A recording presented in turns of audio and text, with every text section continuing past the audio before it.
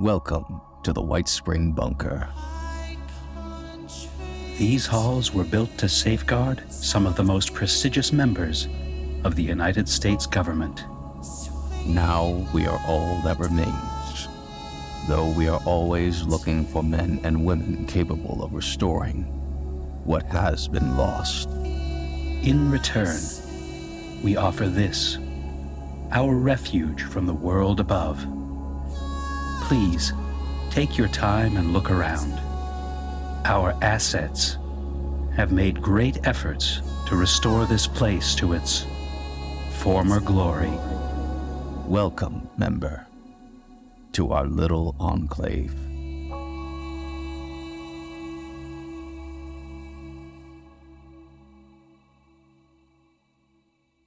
Welcome back, members. As always, I am the Operative, your designated tour guide and host here at the Whitespring. Isolated from the bunker, the Colonel faces difficult choices and few options as her world has been turned upside down.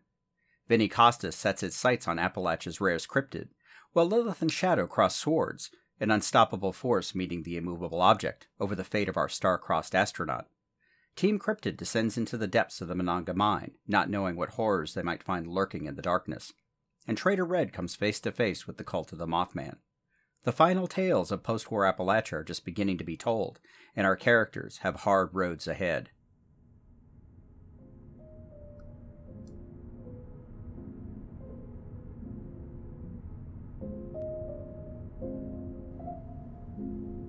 Valeria clicked off her radio and felt a wave of exhaustion bubble up. The last few days had shattered her concept of what her future might hold. As bad as she had felt after the Battle of the Bog, she could at least take some comfort in the fact that they had won. Valeria recalled breaking down in Stein's arms as he comforted her and finally managed to give her the strength she needed to be the Colonel, to make the hard decisions and accept the consequences. This was different.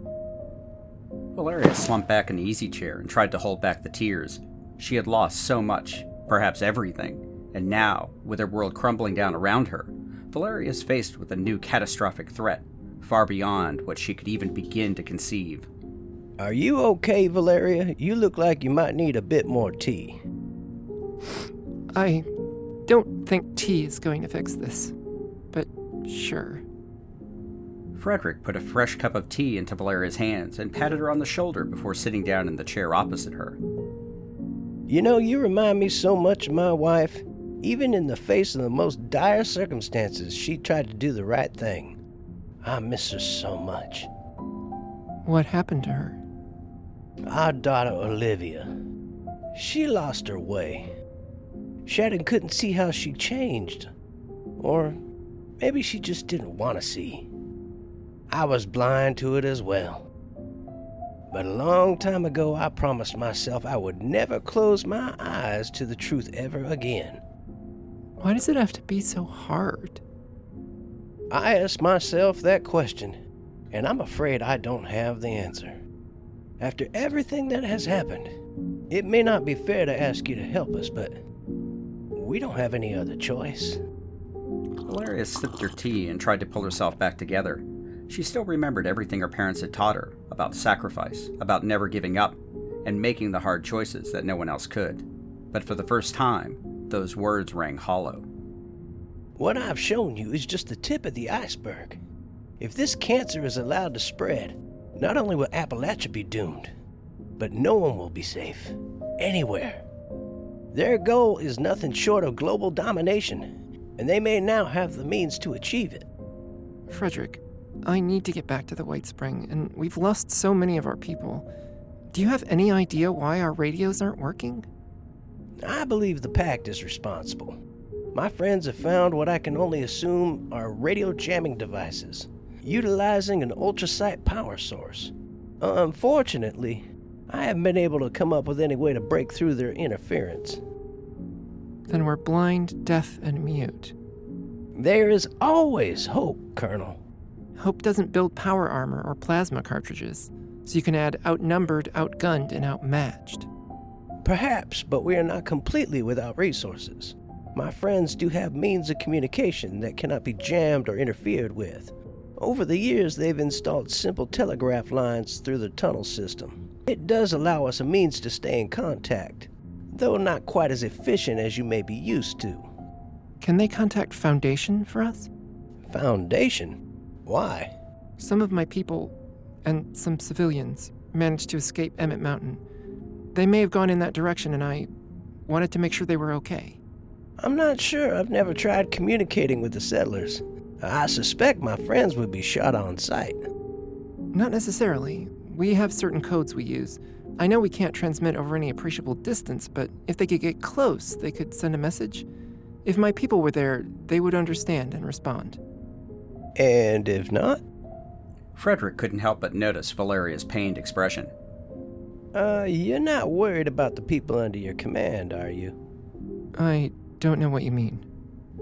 I believe you might be worried about someone in particular. I thought as much. There's a certain look about you. And I was young once, too.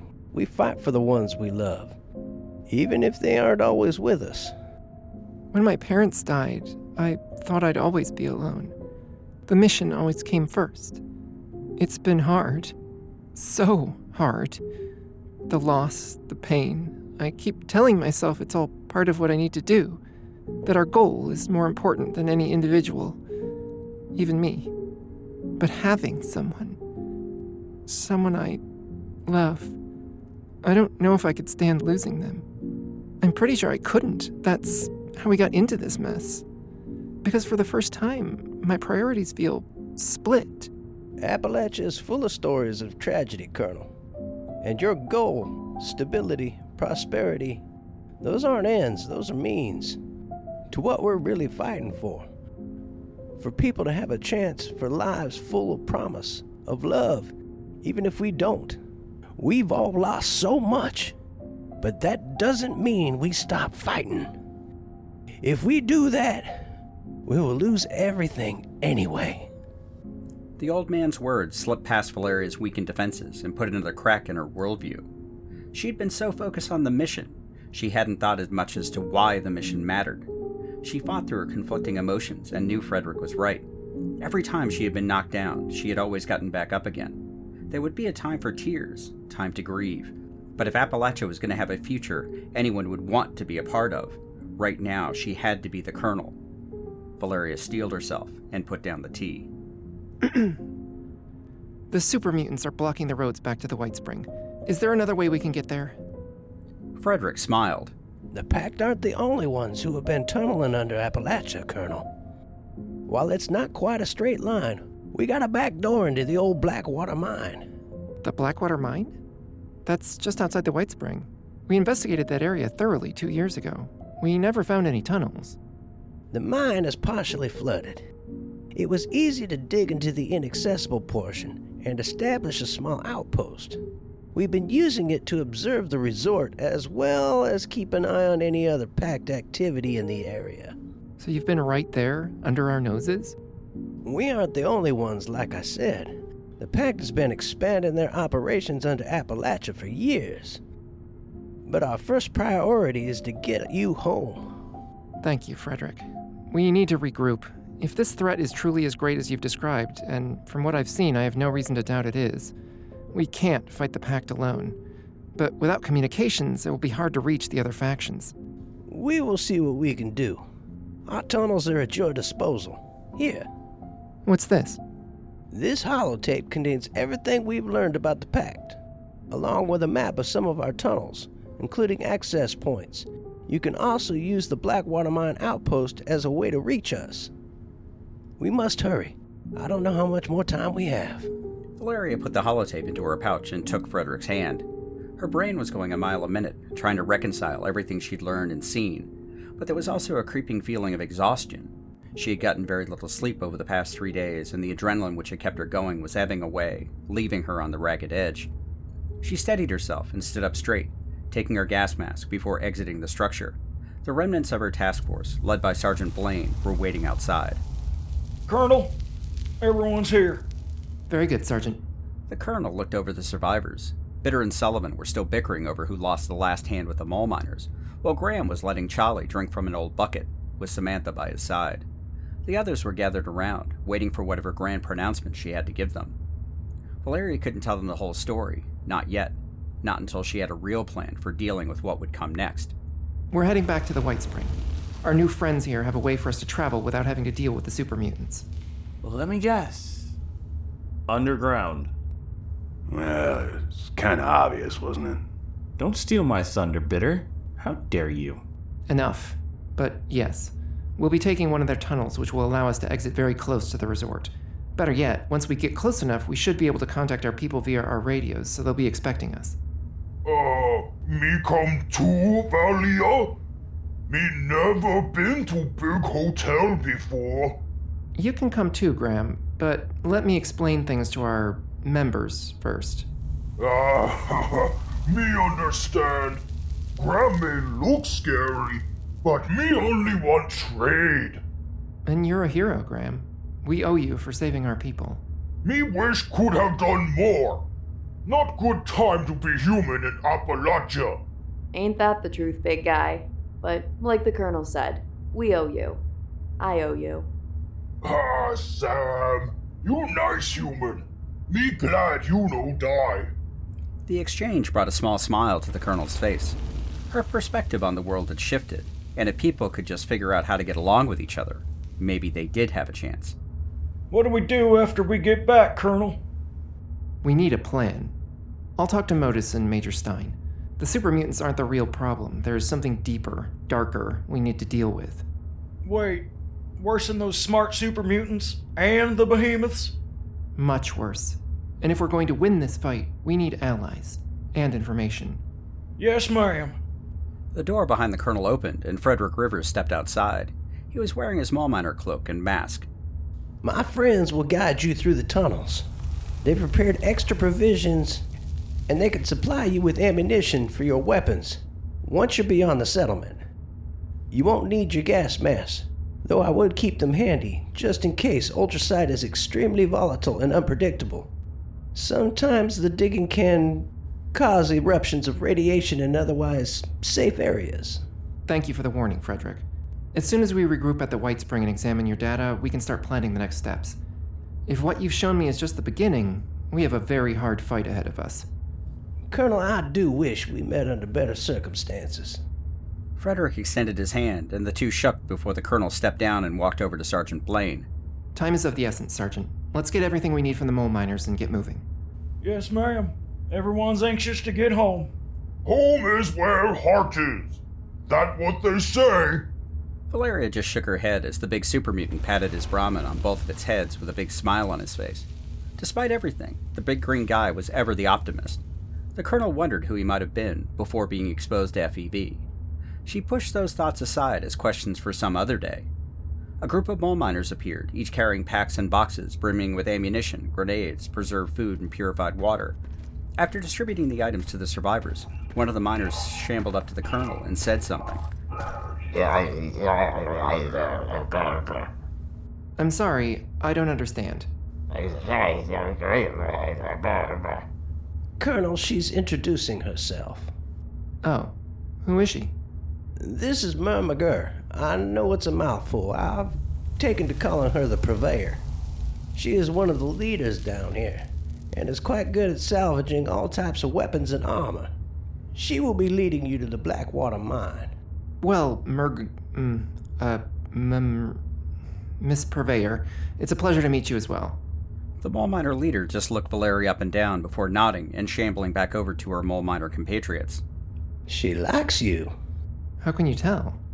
I just can't. After all these years, not only do I understand their language, but I understand them too.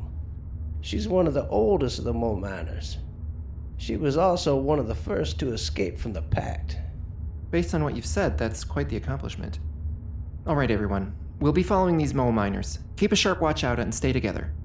Frederick watched as the Colonel and her survivors finished their preparations and finally left, heading down one of their transit tunnels to the south. The one called Sergeant Blaine, along with the Purveyor, led the way, while the others followed. Frederick heard footsteps behind him. It was one of the other leaders of the Free Mole Miner Resistance. I know, but we don't have a choice. Foundation, yes. It was part of our agreement. I was planning on going by myself.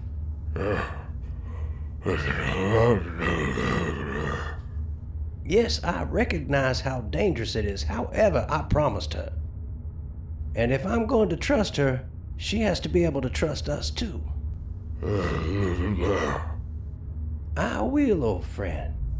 We need all the help we can get. I only pray we aren't too late. Frederick returned to his home to gather what he'd need for the trip underground to Foundation, while the mole miners returned to their daily routines. As they did so, they were being watched by another pair of eyes. Camouflaged against the cavern wall, Gray 9 carefully examined the Delta settlement, noting areas of interest and targets for the pacification teams. Gray 9 to command. Go ahead, Gray 9. We've located the survivors and found quite a nest of deltas as well. Excellent. Relay their coordinates. We will send a pacification team to deal with the deltas. What is the status of the survivors? Heading south through an access tunnel. Get ahead of them. Use transit point H35. Isolate and secure the target. Uninjured if you can. And the rest? Eliminate anyone who gets in your way. Over and out. Turning off his comlink, Gray 9 dropped softly to the cavern floor. His covert scout armor changed color to match its new surroundings, rendering him nearly invisible once again. Behind him, the rest of his team quickly followed, moving silently around the outskirts of the Delta infestation. At any other time, they would have relished eliminating the rebellious vermin, but they had much bigger fish to fry. Gray 9 relayed their orders through a series of hand gestures. Like a well-oiled machine, the Gray operatives acknowledged and disappeared down another side tunnel. Their leader took one last look at the settlement, imagining the carnage the pacification teams would inflict on the unsuspecting rebels. He smiled briefly under his covert mask, then turned his mind back to his target. The survivors would surely be tired, harried, and prone to making mistakes. They wouldn't stand a chance against his team.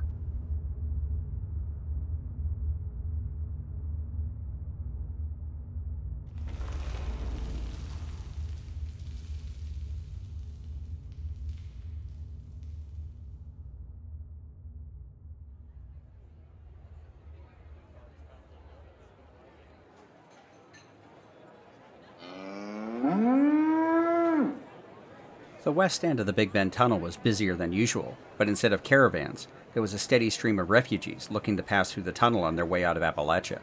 The Blue Ridge Caravan was more than willing to help them all, for a price. I smell caps in the air. Caps? All I smell is Brahmin manure. That's your problem, Aries. No vision. I can see just fine, Vinny. And that light at the end of the tunnel? It's a goddamn big green freight train, ready to run right over us. Vinny Costas just laughed as Aries shook his head in disgust and walked back over to the Brahmin pens. People might be running scared from super mutants, but Vinny was feeling lighter than air. Not only had he managed to make a small fortune providing guns to the splintered remnants of the Blood Eagles, but his other business arrangements had paid him enough in gold to start thinking about bigger and better things, like taking over the entire caravan for himself. Joanna and I got a lot to talk about when she steps by. She'll sell, whether she likes it or not. He and Joanna Mayfield went way back to before the war. He'd been her right hand for ages now, and that used to be enough. But now, you didn't need to be a weatherman to know which way the wind was blowing. As Vinny watched the line of refugees start moving into the tunnel, he caught sight of a familiar face.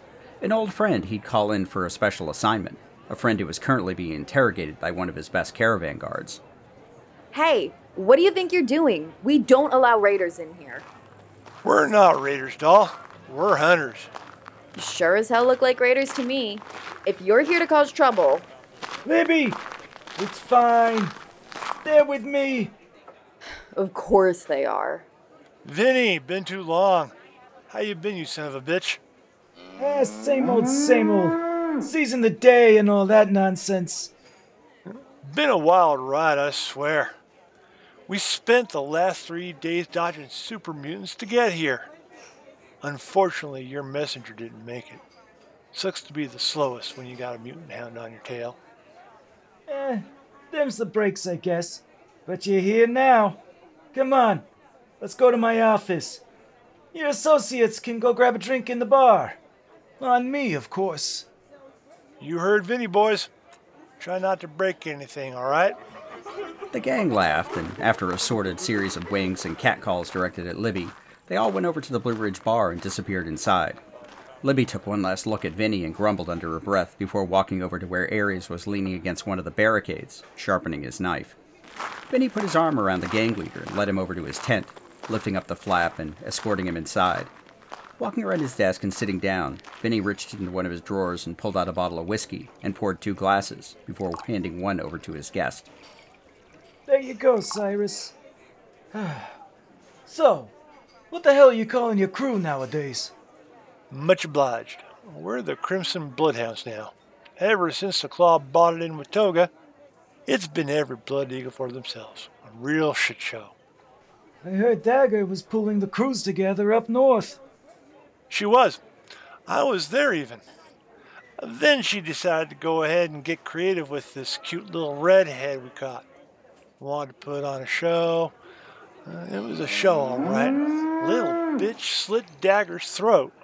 Then all hell broke loose. No idea what happened. We and a few others managed to slip away. Been putting the pieces back together ever since. Redhead, huh? Someone you know? Maybe. It doesn't matter. She's worm food now anyway. So, what's the deal? You didn't call us down here for our good looks. Got a job for you. Something special. Always interested in work. Who do we get to kill? This ain't that kind of job. I need you to find someone and bring them back. Well, shit, Vinny. That doesn't sound hard. When I tell you who it is, you might change your tune. Vinny pulled out a manila folder he'd been given and passed it over to Cyrus. The raider boss smirked and opened the folder, and then his mouth dropped. No way. This ain't real, is it? Funny. I think I said the same thing. Been told she's real enough, and that's who I need you to find. Antlers. You want us to find antlers. I thought she was a story, too. People seeing a woman jumping through the trees with a full set of rad stag antlers on her head. Sounds ridiculous, even in this fucking wasteland. Ridiculous? Sounds like a fucking joke to me. Trust me, it ain't. That's why the job pays so well. You find her and bring her back in one piece. Well, fuck, that's easier said than done. And if we're going on a snipe hunt, I expect upfront payment for the aggravation.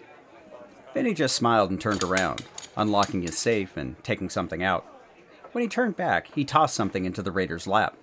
Caught by surprise, Cyrus looked down to find a solid gold bar. He picked it up and turned it over. Sure as shit was gold, more than he'd ever seen in one place, by a wide margin. Jesus, you are fucking serious. Always. Now, that's just a down payment. There is more. A lot more. If and when you bring back antlers. Now, I know it ain't gonna be easy, but I got something that can help. Vinny had gotten a special delivery the day before from his friends, with a set of instructions.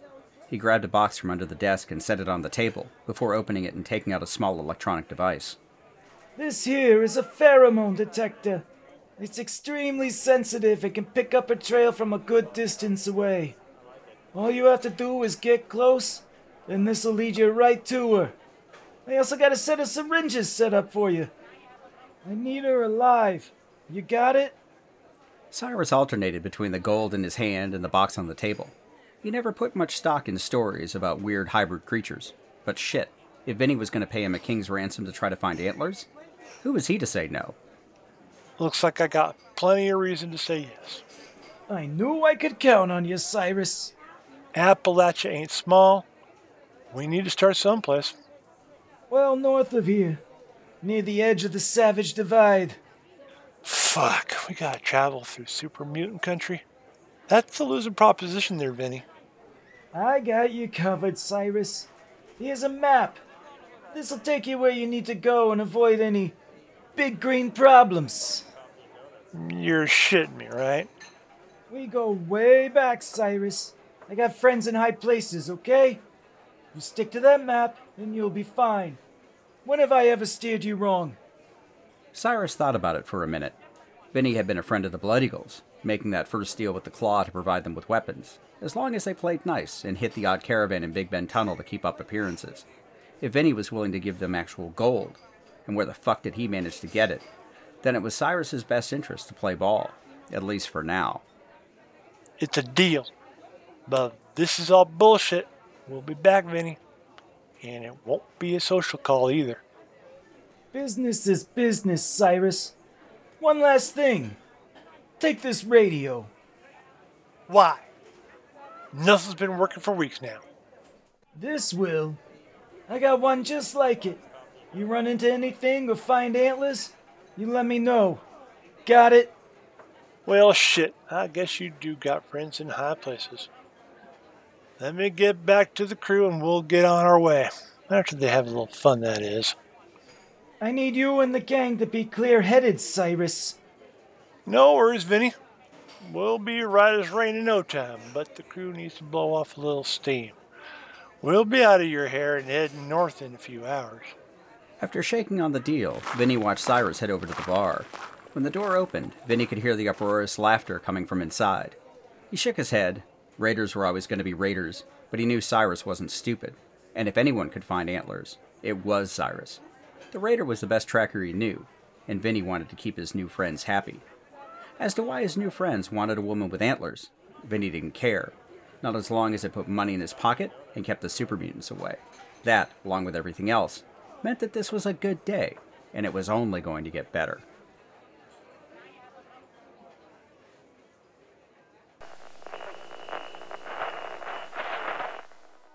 Once upon a time, 27 years after the bombs fell, there were two people, a vault dweller and a California girl. They met and sparks flew. That's when things got interesting. Once Upon a Wasteland is their story. Follow Elizabeth Kirby and Odessa Valdez as they pursue their happily ever after in the post-apocalyptic Appalachian wasteland of Fallout 76. Available on Spotify, Apple Podcasts, Stitcher, and many other podcasting platforms. Once Upon a Wasteland, a Fallout 76 love story. Available now.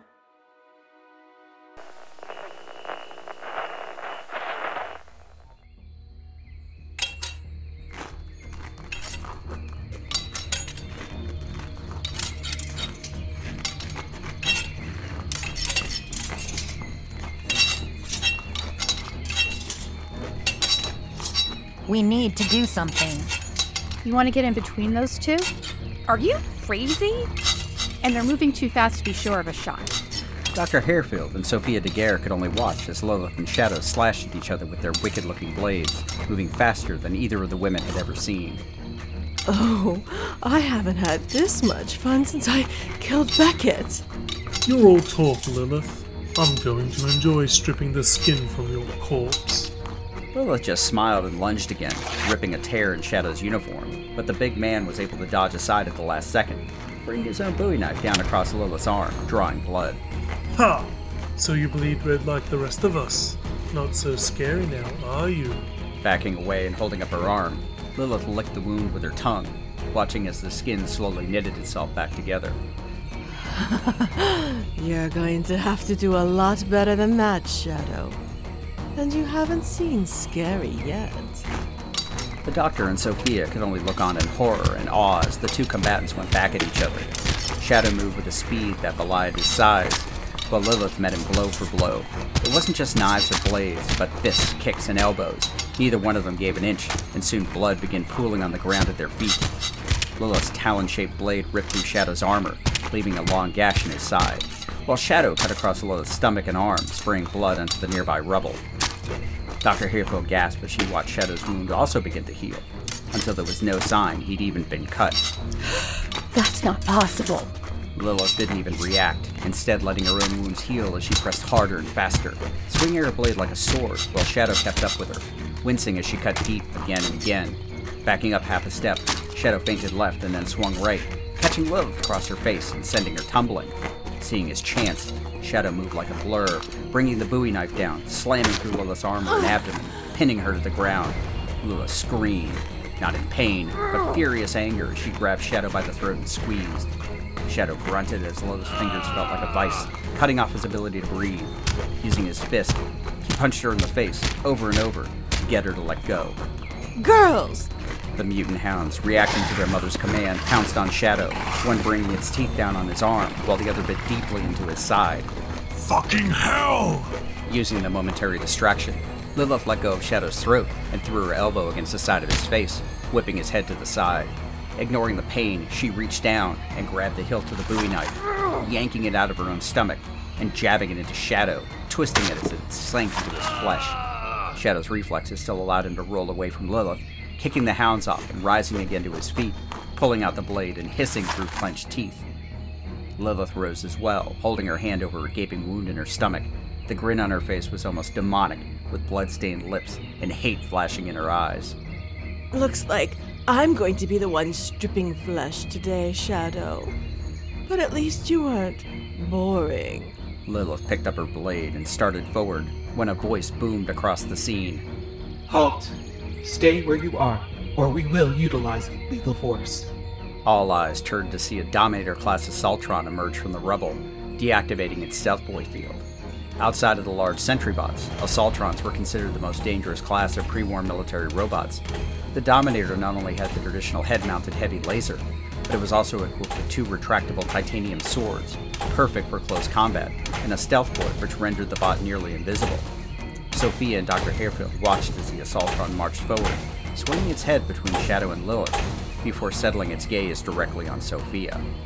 Commander Sophia de Garrett, you are to surrender immediately and return to the Whitespring. I told Modus I would bring the little bitch back. I don't need backup. Oh, I don't like party crashers. Shadow, we calculate a 92.7% chance you will fail. You will stand aside, or you will be eliminated, along with the others. You wouldn't fucking dare. Don't you know who I am? We are Modus. You are merely an expendable asset, and you have outlived your usefulness to us. The Assaultron's head laser powered up as it swung to face Shadow. The man scowled and gripped his knife in his hand, blood leaking between his fingers onto the ground. Sophie and Dr. Harefield exchanged glances with each other, then Harefield mouthed something to Lilith, who nodded. The laser spun up quickly, then everything happened all at once. Sophia rushed forward, tackling Shadow and knocking the man to the ground. Harefield, putting to use her skills as a former softball player, dropped to her knees to pick up a rock and hurl it powerfully at the Assaultron's head, knocking it just enough off its aim for the laser to flash harmlessly over their heads. Lilith extended her arm and threw her blade with all of her strength. Flipping end over end, the sharpened talon embedded itself directly through the Dominator's laser aperture, slicing through the control nodes and short-circuiting the positronic matrix. There was an electronic groan and a pop as the Assaultron's electronic brain fried itself. Then the bot toppled over, lifeless to the ground. I can't believe that fucking worked. Yay me. Sophia coughed and realized she was laying on top of Shadow. The man was staring at her, but not moving. The former astronaut rolled off of the big man, just as Dr. Harefield ran up with a syringe in her hand, jabbing it into Shadow's thigh and injecting it with something.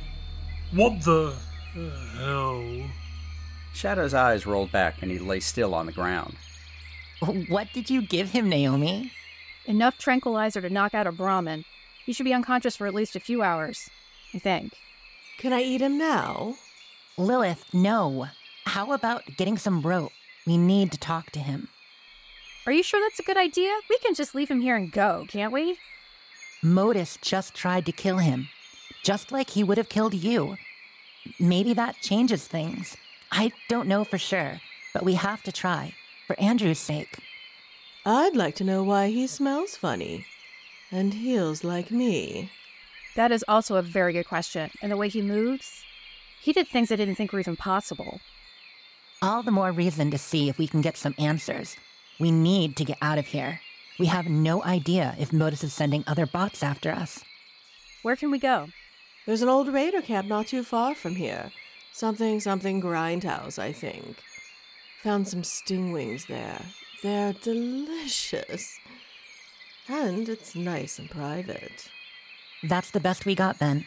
All right, let's get Shadow secure, but we still need to move him. Leave that to me. Lilith found some thick rope and proceeded to bind Shadow's hands and feet.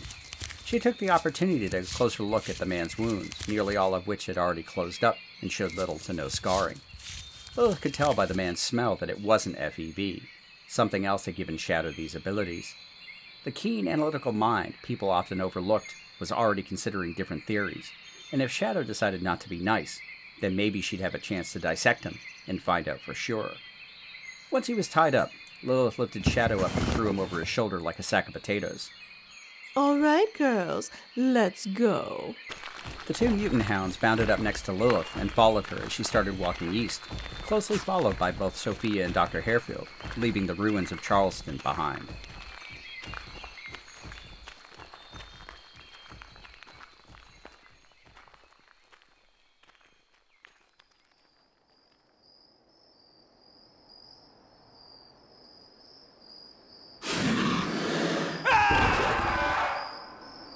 What the hell was that? Huh? What? Oh my god. Is that screaming? No, mistress. Not again. I'm too tired.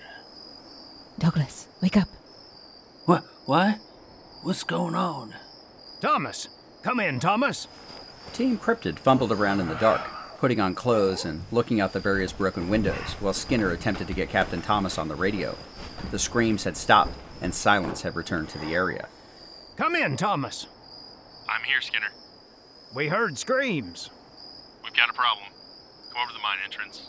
Bring your weapons, too. Weapons? What's wrong? Did he say bring our guns? There's something you need to see. Team Cryptid all exchanged worried looks. Not that they were novices when it came to fighting. There had been plenty of times when they put down their instruments and picked up combat rifles to fight off whatever strange creature they were investigating. But at least then they had some idea of what they might be facing. Douglas, Emily, you're with me. Everyone else, post up and keep an eye on everything. Got it?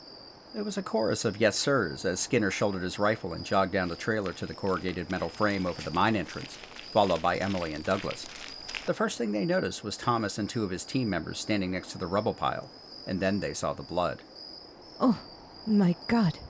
Where's Nash? This is Nash. Or at least what we could find of him. Thomas, what happened? Thomas had been smoking a cigarette, staring down at a severed arm and a large pool of blood.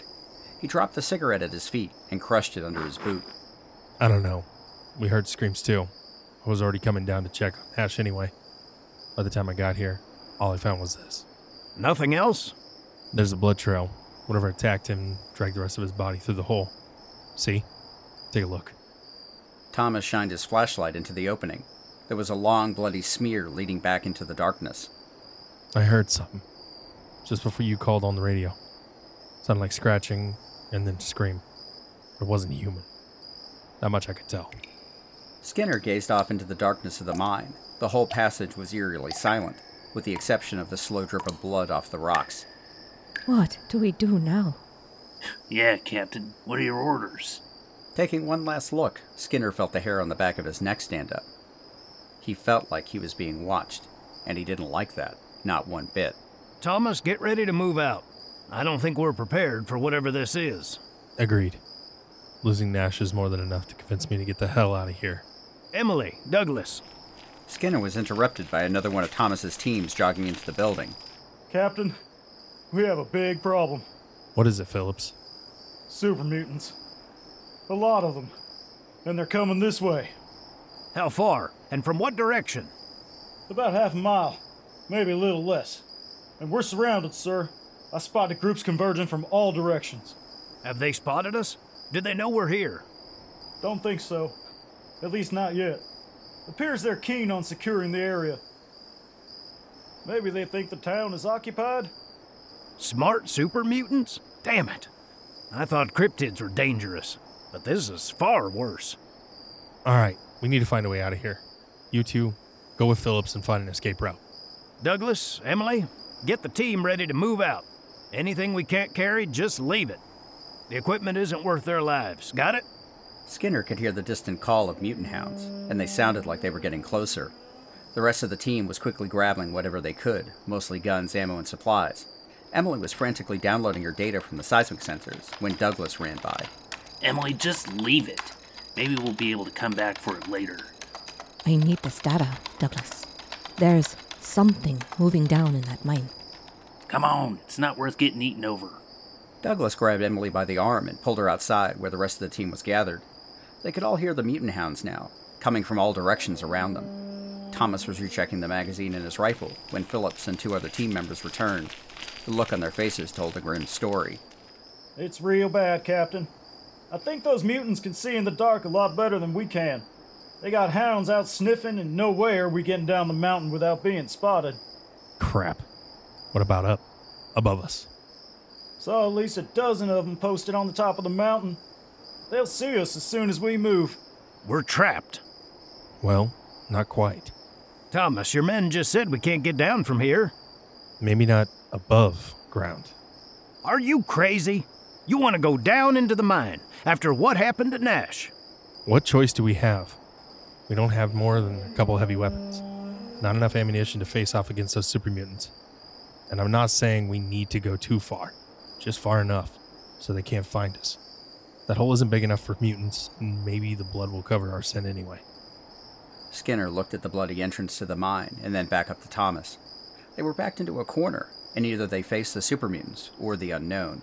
Neither choice was very appealing, but Thomas was right. They didn't have much of a choice. God, we've been dealt a shitty hand. All right, why don't you lead the way? I was afraid you were going to say that. Team, we're going in. Flashlights up front, and we shoot anything that moves. Got it? Thomas's team nodded, and Skinner watched them enter the mine entrance, guns at the ready. He turned and went out into the courtyard to deliver the bad news to the rest of Team Cryptid. How are we getting out of here, Skinner? Yeah, where did Thomas go? We're heading into the mine. What? You're joking, right? Tell me you're joking. I wish I was, Douglas. We have super mutants converging on us, and we can't get down the mountain. At least not right now. This is a really bad idea. We know there's something down there, and it's not friendly. Not at all. You know that old saying? The devil you know. Well, in this case, that particular devil will definitely eat us. At least in the mine, we're facing the unknown. And remember, we are Team Cryptid. The unknown is our specialty. Is it too late for a transfer, Captain? Very funny, Douglas. Thomas and his team are going to run point. We need to secure a spot in that mine. We can wait out the super mutants, and if we're lucky, we'll find another exit. It's a long shot, I know, but we play the cards we're dealt. If I get killed, I'm going to come back and haunt you, Skinner. It's good to see you all have your sense of humor intact. Get moving. Those super mutants could be here any time. Team Cryptid moved with a purpose, carrying their weapons and supplies, enough food and water to last for several days, while leaving most of their technical gear behind. Nash's blood was more brown than red as each member stepped over the large stain and entered the mine. Team Sigma's flashlights could be seen further down, and Team Cryptid followed. As they crept forward, they passed the rest of the original cave-in which had sealed the mine in the first place. After another 20 feet or so, the mine opened up, revealing the structural braces and the old mine cart tracks, and it also revealed more of the blood trail, showing where Nash's body had been dragged further into the depths of the mine. There was an awful, undefinable smell, a combination of rancid decay and sulfur, permeating the air around them. Emily pressed a cloth over her mouth and nose, but it did little good. Despite this, the air was breathable, if not entirely healthy. The flashlights up ahead had stopped, and when Team Cryptid met up with Team Sigma, they found themselves in an old employee area. There were rows of lockers, a few desks, and workbenches, with various boxes and crates scattered about. Thomas was flipping through another journal. Find anything? Earl Williams and his crew were here. Looks like they set up camp for a few days, while a few of them went off and explored further down into the mines. And Nash? More blood and some tracks. They look like Wendigo. Ah, shit. Exactly. I think we can hole up here for a while. There's only one tunnel heading down. We can cover that. As long as those super mutants don't decide to crash the party, we should be okay. Skinner knelt down and examined the tracks Thomas had found. Wendigos were bad news, almost as bad as an ornery super mutant. The mutated humans were related to ghouls, but were far more dangerous. The new Enclave had several encounters with the creatures, and Team Cryptid had been studying their physiology to determine just what they were and where they might have come from. Stay sharp. Douglas! Yes, sir? Thomas found another journal. Since we're here and not going anywhere for a while, take a look and see if you might find some information in there regarding the mine. Maybe there's another way out of here we don't know about, but they did. Sure thing. As Team Cryptid got settled in, rummaging through lockers and checking the boxes, Skinner went forward to check the tunnel heading down. He didn't dare walk too far, but he could swear he heard something, a distant scratching sound that seemed to come from everywhere and nowhere. It sent chills up his spine, and he quickly retreated back to the circle of light created by their flashlights. You can feel it too, right? Skinner just nodded. It didn't feel like they were in a mine, more like a tomb. But damned if he was going to make this one his. One way or the other, they were going to get out of there. Earthquake. You've got to be kidding me. Everyone, watch your heads! What started off as a slight tremor seemed to grow as the walls of the mine started to vibrate. Dust and debris fell from the ceiling, while the bracing timbers creaked under the strain. Unlike a regular earthquake, this one felt directional, like something was traveling beneath them. As it got closer, the tremors increased, until Skinner thought the whole mountain was going to fall down on their heads. There was a mighty crash as several old wooden beams collapsed, bringing down tons of rock into the mine shaft, right in between Team Cryptid and their exit. The team members didn't have time to react, as they had to dodge out of the way of smaller rocks and some boulders which fell from the ceiling, crushing some of the crates and destroying a set of lockers. The tremors seemed to go on forever, even if they only lasted a few minutes, but afterwards Team Cryptid was covered in layers of dust, with their flashlights barely piercing the swirling clouds of debris, slowly settling on the dirt floor. As they finally got back to their feet, Skinner and Thomas helped the others and surveyed the damage, before walking over to the collapsed tunnel behind them. I get the feeling someone upstairs doesn't like us very much. Huh, we aren't getting out this way, that's for sure. There goes plans A, B, and maybe C. There has to be another way out of here. Again, now we have less of a choice than we had before. No one is coming to save us, so we save ourselves. I'd say we've seen worse, but I'd be lying. But if some damn robotic sheep squatch thing couldn't kill me, I'd be damned if I die in some fucking mine. That's the spirit. Okay, let's get everyone together. Looks like we're heading down. And if there's a Wendigo in there, we need to be ready for it. It was optimistic talk, but neither Skinner nor Thomas was sure as they sounded. They were now stuck in a cursed mine, outside of a cursed town, trapped with one of the most dangerous creatures in Appalachia, without a ready means of escape. But this was Team Cryptid, and Team Cryptid didn't quit. As the two captains walked back into the gloom, deep in the bowels of Monongah Mine, something stirred, and it was so hungry.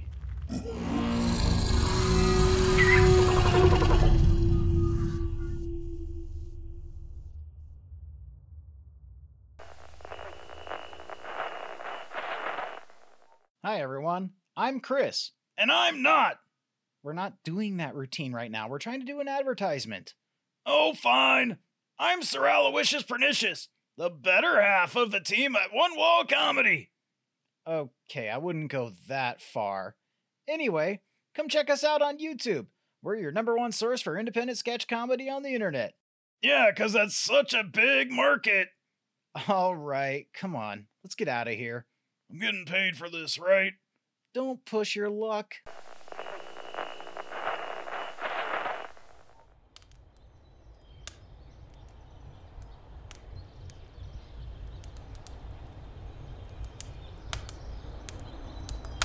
Leading Kate's Grindhouse, one of the old abandoned raider camps which still adorn parts of Appalachia, a monument to the days when David Thorpe's raiders controlled many parts of the region, only to fall with the tide of the scorched.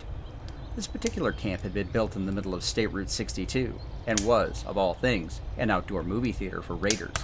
They had a large screen erected on one side of the camp, with makeshift seating for the patrons.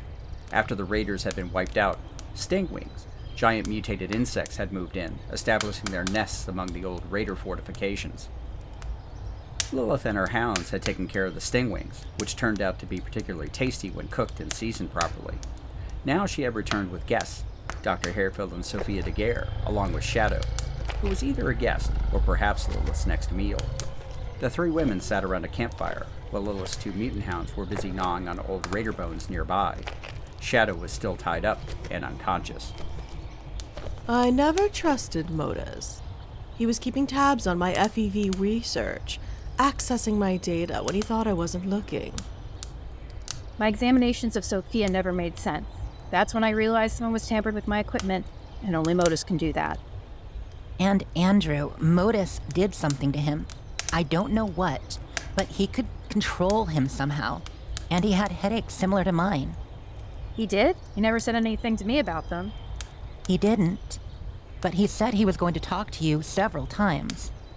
It sounds like the old man was just a puppet on strings. Like that old fairy tale. What was it called? Pinocchio? Pinocchio. That's the one. Whatever happened, I'm not going to just leave him. We need to find Val, too. If something happened to her... I don't know, Lilith. She left with most of the field operatives, and from what all these refugees have been saying, something terrible has happened in the Divide. Speak of the devil. Look who's waking up. I want to talk to him. I'm going to be over your shoulder with my pistol, just in case. If he tries anything, I'm happy to rip his head off for you. I hope that won't be necessary. Either of you. The three women walked over to where Shadow was. He opened his eyes and started to struggle, until he saw them. His mouth twisted into a sneer. Couldn't beat me in a fair fight, could ya? Well, go ahead. Get it over with. Lilith licked her lips, but Sophia took a step forward and knelt down in front of Shadow. We're not planning to kill you, Shadow. Modus just tried to kill all of us, you included. I think that might put us on the same side. Oh, come on. I'm so hungry, and I don't want to play nice. Lilith, he knows more about what's going on than we do. We should give him a chance. Fine. But if he tries anything, I'm gonna eat him. Shadow looked at the three women, then thought back to the assaultron that had been a hair's breadth from vaporizing him. You have no reason to trust me, and why should I trust you? Sophia reached back and pulled a knife from her pack, bringing it down on the ropes binding Shadow. What are you doing? Are you crazy? I'm taking a leap of faith. I hope it's not misplaced. Dr. Harefield pointed her pistol at Shadow's head as Sophia cut through the ropes, releasing him. Are you going to try to hurt us, Daniel? You heal pretty well, but medically speaking, I don't think you can heal from a bullet to the brain. Shadow cursed, then slowly rose to his feet, rubbing his wrists. He towered over the three women and tried to sort out what had just happened. His life in the vault had taught him to trust no one. He had been victimized, experimented on, and isolated just because he was different. The day he left Vault 76, he swore he would get back at those who had done him wrong. His unique background and knowledge led him straight to Modus at the Whitespring bunker. From the moment he arrived, he came to an understanding with the AI, both getting what they needed from the other. Shadow had worked behind the scenes to assist the AI in pursuing its own ends, a shared survival mechanism. While he admired the Colonel, it was Modus that promised him the revenge he sought against those who had wronged him in Vault 76. It was also Modus who had given him the enhancements and which had made him what he was, utilizing the remaining mutagen serums left by the former residents of the bunker. Those serums had granted Shadow enhanced reflexes, speed, strength, and a healing factor on par with what FEV had done for Lilith. It was these gifts which had allowed Shadow to overcome the challenges in Silo Charlie to launch the nuke which helped end the threat of the Scorched. At the same time, however, the other members of Team Omega had seen what Shadow could do, and so became liabilities which required elimination. It hadn't been without some regret, but he needed to maintain his cover. After killing the other operatives, Shadow managed the stage performance of injuring himself in a way which backed up his story of what had happened. Afterwards, Shadow had followed Modus's plan to the letter, making sure Major Stein stumbled upon the astronaut, then securing Dr. Emerson for his research. Bringing Reynolds into the fold to cover the equipment and personnel transfers necessary to make Project Somnus and Deep Sleep a reality had been distasteful, but required. He, like Emerson, had just been a means to an end. And now Shadow had begun to realize that he himself was just another means to Modus's ends, and that was not acceptable, not now, and not ever. Are you going to answer me, Daniel, or should we just kill you? Oh, please let me have him. Give him a minute longer. This is a lot. Looking at Sophia, the woman he'd come to bring back to the Whitespring, probably to be dissected and killed, and also somehow the same woman who had just saved his life, Shadow finally spoke. You could have let that Assaultron kill me, but you didn't. Why? Because it's wrong. You have no idea who I am or what I've done. We've all done things we're not proud of, Shadow.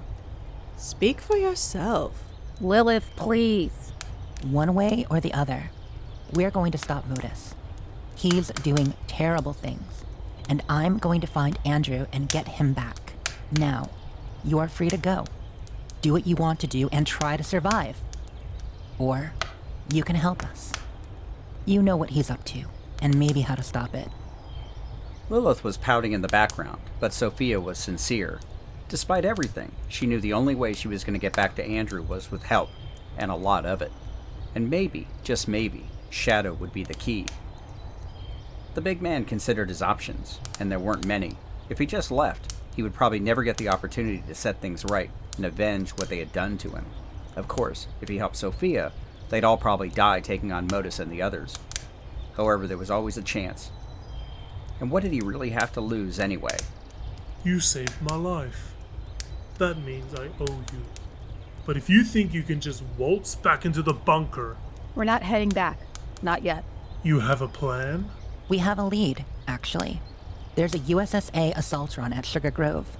We think it might have some information on Modus's plan and how to reverse the process. Sugar Grove. Damn if I didn't underestimate you. We moved most of the Somnus equipment to the bunker, but we left all the data and something called Athena behind. We were supposed to go back and collect everything, but the super mutants put that on hold. If we can get there and retrieve the data, talk to Athena, maybe even find the Colonel, let her know what's happening. That's a lot of ifs, and we don't know where the Colonel is. We're going to find her too. That's a tall order, though Modus did seem to have an idea of where she might be. Don't know how though. However, I might have an idea or two on how we could tap into that information. Oh, that sounds interesting. And if it helps me find Val, that's definitely not boring. We need to get to Sugar Grove first. Fine, fine. Potatoes, potatoes. Me and the girls will help get you where you need to go. But then we're going to find Val. That's the deal. Got it? Absolutely. We're going to need her anyway, right? Agreed. Looks like it's time for a walkabout. Luckily for all of you, I know a few ways to get into the Divide without those super mutants finding us, and where we can get supplies along the way. Oh, goody. I wouldn't mind some super mutants too. I'm sure we'll find plenty to eat on the way, Lilith. We should get moving. That Assaultron might not be the only bot Modus sent after us. I have a safe house a few hours west of here. We can get there before dark, and then we can talk about next steps. Shadow, I'll be watching you. I still haven't decided not to eat you yet. And I haven't decided not to skin you alive. How about this? After all this is over, you and I can figure it out. Preferably over a few pints. It's a deal, Shadow. Now, girls, this big guy is our friend. For now. So no nibbling, okay? The two mutant hounds yipped in agreement while Sophia went over and picked up Shadow's knife from the ground and handed it back to him. Here. Thank you, Shadow. Don't thank me yet. You have no idea the mess we're about to step into. But better late than never to get started. The four of them gathered up their gear, bandaged wounds as needed, and started walking west. With a touch of irony, they passed by Riverside Manor. Sophia looked at the old mansion and felt a twinge of regret. She tried to put it out of her mind and instead found herself thinking of Andrew. I love you, Andrew. You saved me, and I'm going to return the favor if it's the last thing I do.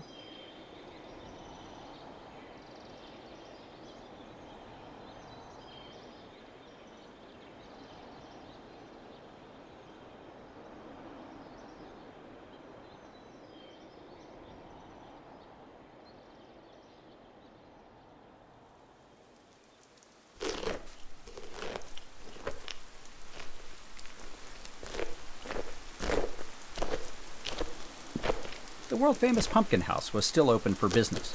Sort of. For decades, the roadside attraction had the most carved pumpkins you would find anywhere. Hundreds of them adorned almost every square inch of the sidewalks, walkways, and front porch of the old home.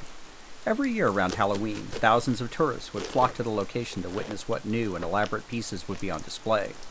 Once automation took over, it was the handybots doing the carving, with some very interesting results, but it at least allowed the owners to keep going, even as the regional economy suffered through years of hardship. Even after the bombs dropped, the bots kept up their work. Their programming wouldn't have allowed them to do otherwise. Tourists were replaced by raiders, who still marveled at the pumpkin displays, even as they scavenged for scrap and looted settlers in the area, who in turn were replaced by the scorched, emerging from nearby fisher sites, who paid no mind to the bots carrying on with their carving, year after year.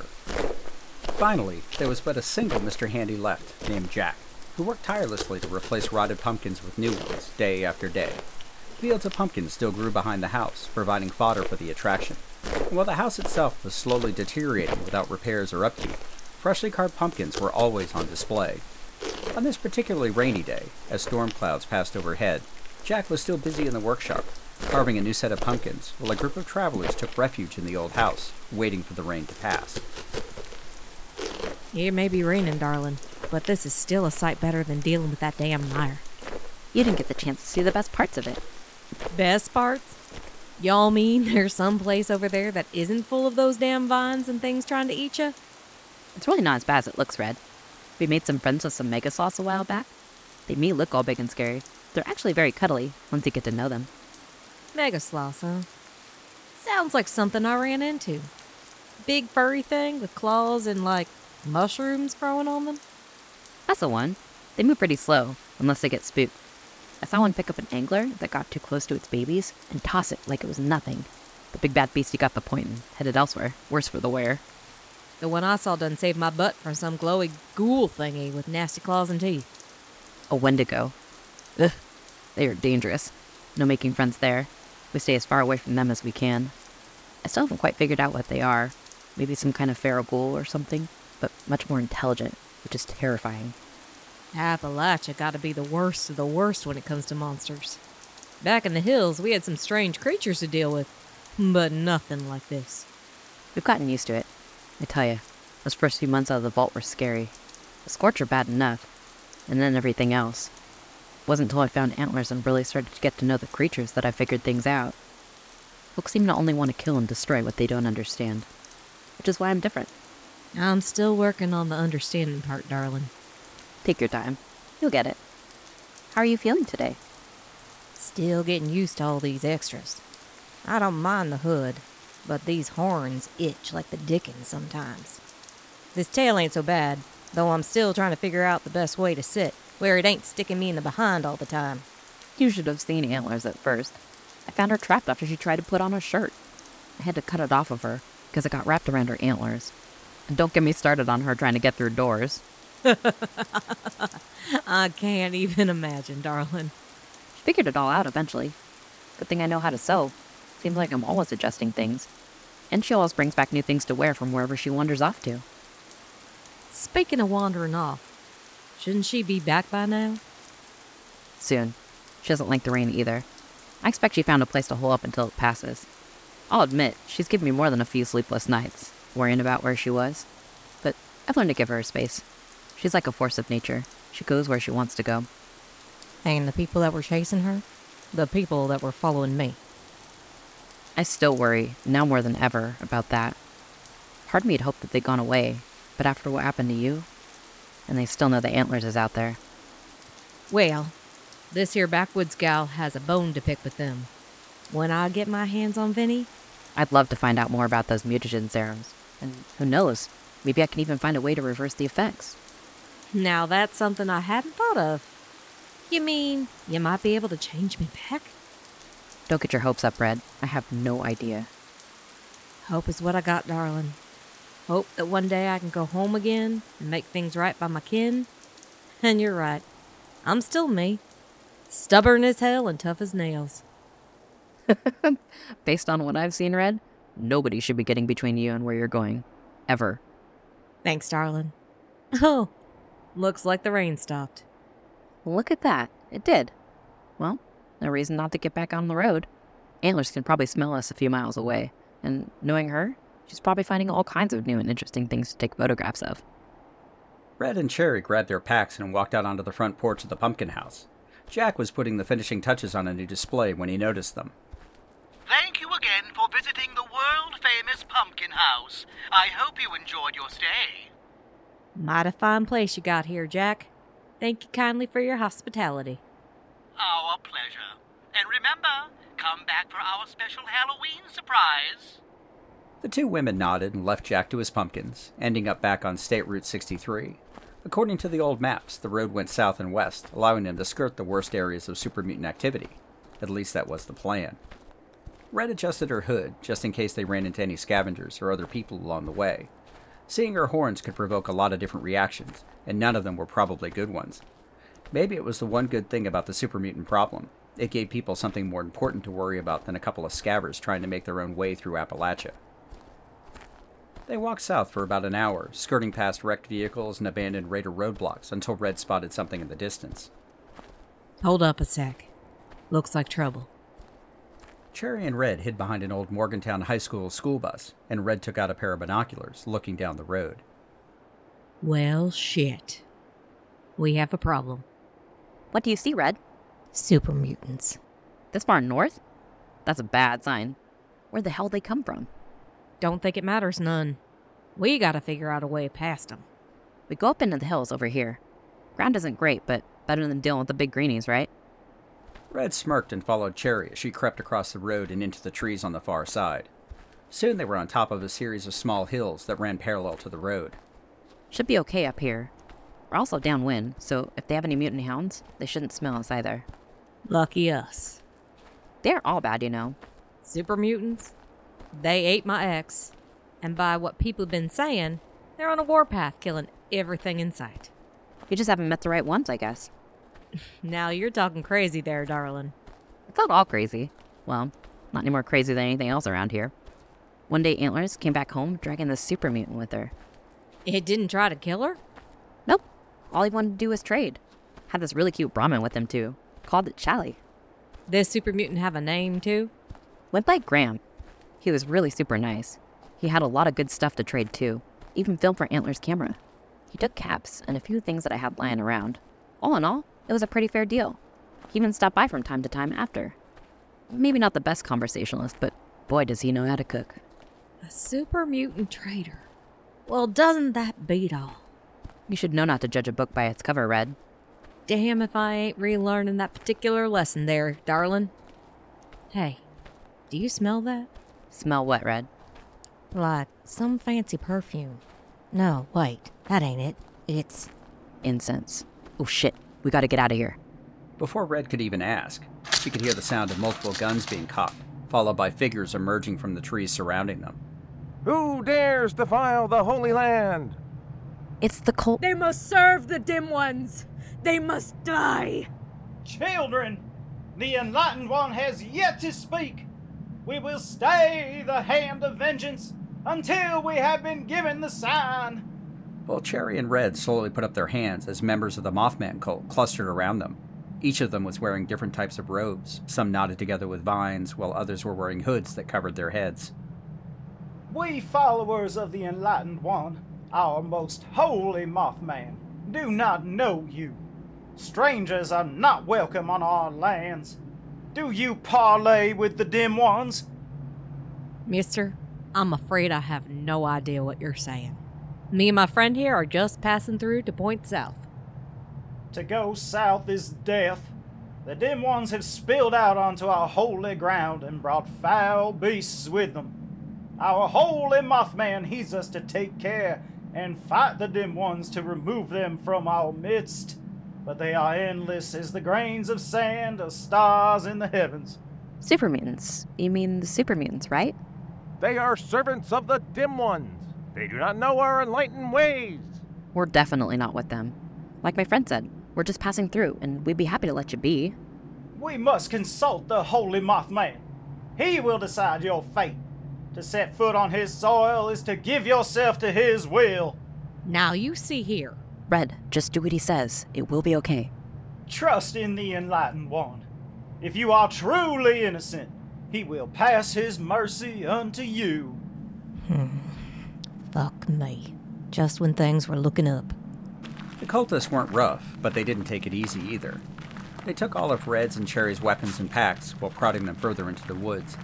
The group walked for about an hour until they arrived at the cultist camp. It appeared to have grown right out of the earth. Twisted trees and large bones formed into a circle, with torches and a large bonfire in the middle.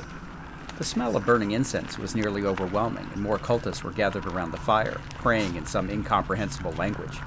On one side of the compound was a blood-stained altar with bones piled on both sides. Red and Cherry were pushed towards the center, near the big fire. Finally, the other cultists stopped praying and rose to their feet, each staring at their new arrivals. Brothers and sisters, our holy Mothman is pleased by your devotion in these dark times. The dim ones seek to destroy us, yet we stand under the watchful eyes of our enlightened one. Praise be to the holy Mothman! Praise be to the holy Mothman! We have brought two for judgment. It is for our holy Mothman to look upon them and see into their hearts. Praise be to the holy Mothman! Bring them to the altar. The cultists grabbed both Red and Cherry and pushed them forward. Neither was keen on the idea of judgment or whatever might happen if they were not found worthy. But with 24 heavily armed men and women surrounding them, what else could they do? You know this could be really, really bad, right? Yeah, I got that. Don't do anything stupid. Maybe we can talk our way out of this. The altar had been carved out of an enormous tree trunk, with two huge eyes stained red with blood gazing outward. The cult leader walked up front of the altar and took out a large knife, while Red and Cherry were pushed down to their knees in front of him. Blessed Mothman, look down upon your servants and grant us your divine light. We require your judgment on these trespassers. If they are found unworthy, we will sacrifice them to you. What the bullshit is this? Sacrifice us? Shh, I'm sure it will be okay. The leader raised his hands to the sky as the cultists around them started chanting. The smoke from the fires billowed upwards, and Red could swear she heard something moving in the trees above them. Aha! He is with us! There was a flash of movement and a burst of black smoke, and suddenly something was with them. Red looked up, and sitting perched on a large log was an almost indescribable figure. It appeared to be some kind of giant insect, surrounded by billowing black smoke or mist, with massive red eyes. The chittering of its many appendages sounded like the cicadas Red used to hear back in Tennessee, only much louder. What the hell is that thing? It must be the moth. I never thought it was real. Blessed Mothman, what is your divine judgment? The creature's body swayed from side to side, as if it was looking down at both Red and Cherry. Then there was a loud swooshing sound as the Mothman extended its wings and disappeared in a puff of smoke. The Divine One has spoken. Prepare them for sacrifice. Before Cherry or Red could react, two cultists grabbed their shoulders and held them down as the leader stepped up over Red and raised his knife. No way in hell are you sacrificing me! The leader grabbed Red's hood and threw it back, intending to slit her throat. But his eyes widened in shock, dropping the knife at the same time the cultists released the two women and stepped back. Red didn't hesitate. She scooped up the knife from the ground, grabbed the leader around the waist, and pressed the knife against his throat. Now, you're gonna let me and my friend go. Get it? My most sincere apologies. We did not know you were one of the touched ones. If we had, we would have treated you as the honored guest you are. Honored guest? Touched. Just what are you saying? I think it's your horns, Red. We only know of one other who is touched as you. The one who resides in the trees. She's also an honored one among us. If my blood is required to make this right, then may you take my life so I may join the divine light. Oh, crap, mister. If you're done with the sacrifice talk, I ain't gonna kill ya. I'd rather you just let us go and be done with it. Brothers and sisters, the Touched One has granted mercy. The Divine One truly works in mysterious ways. Praise be to the Holy Red lowered the Mothman. knife and let the leader go. The change in attitude of the cultists was remarkable, as both Cherry and Red were suddenly hailed as the honored guests of the cult. A variety of spirits appeared out of nowhere, and plates of food were passed around as the cult leader led the two women to the large tent, surrounded by carved effigies of the Mothman. My sisters, it is indeed a strange and wonderful day. Your appearance here has heartened us, truly. Mr. I am called Reverend Paul. However, as our honored guest, you may address me as Paul. Well then, Paul. You said you knew someone else like Red? Ah, Red. Just as the eyes of our holy Mothman. This was truly meant to be.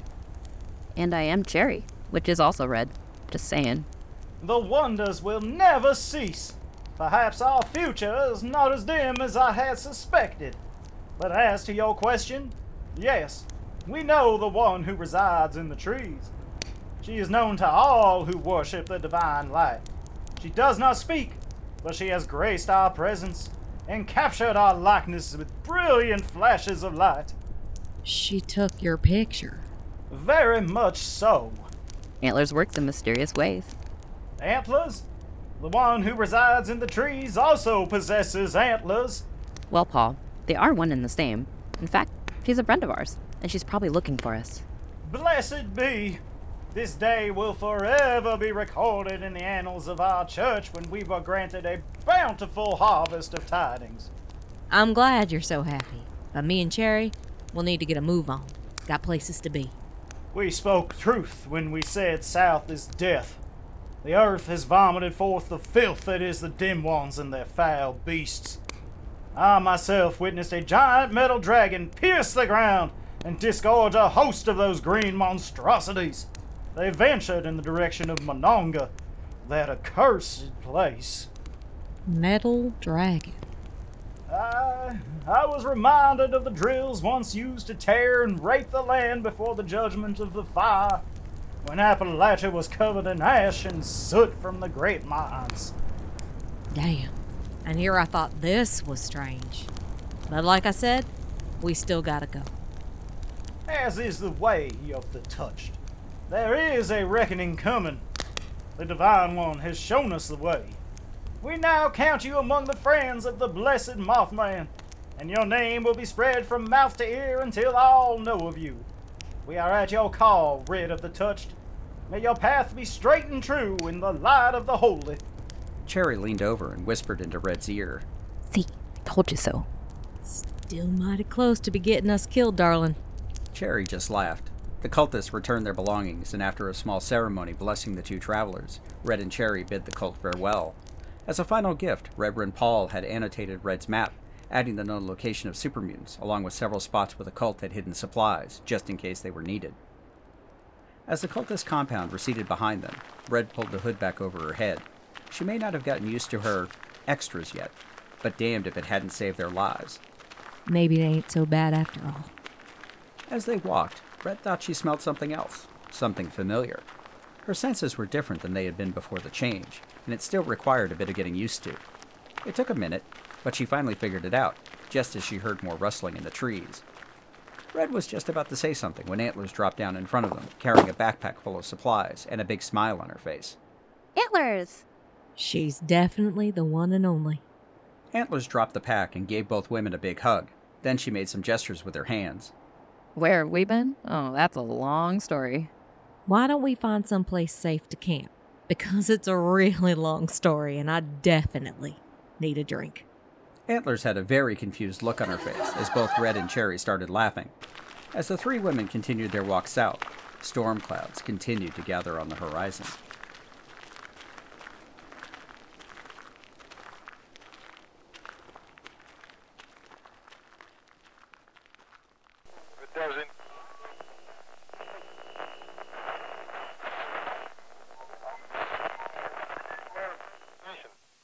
Hi, I'm Fire Rider, and I'm the host of The Pixel People, a podcast dedicated to taking a close look at our favorite characters from our favorite video games. From major characters who define the course of a game's storyline to smaller characters who you might have never noticed. Every week, we go beyond the quest line to examine a particular character's story arc and choices, and discover the real-world parallels and life lessons hidden just below the surface. I hope you'll join us. You can find the Pixel People on Anchor, Spotify, Apple Podcasts, and everywhere else you listen to podcasts.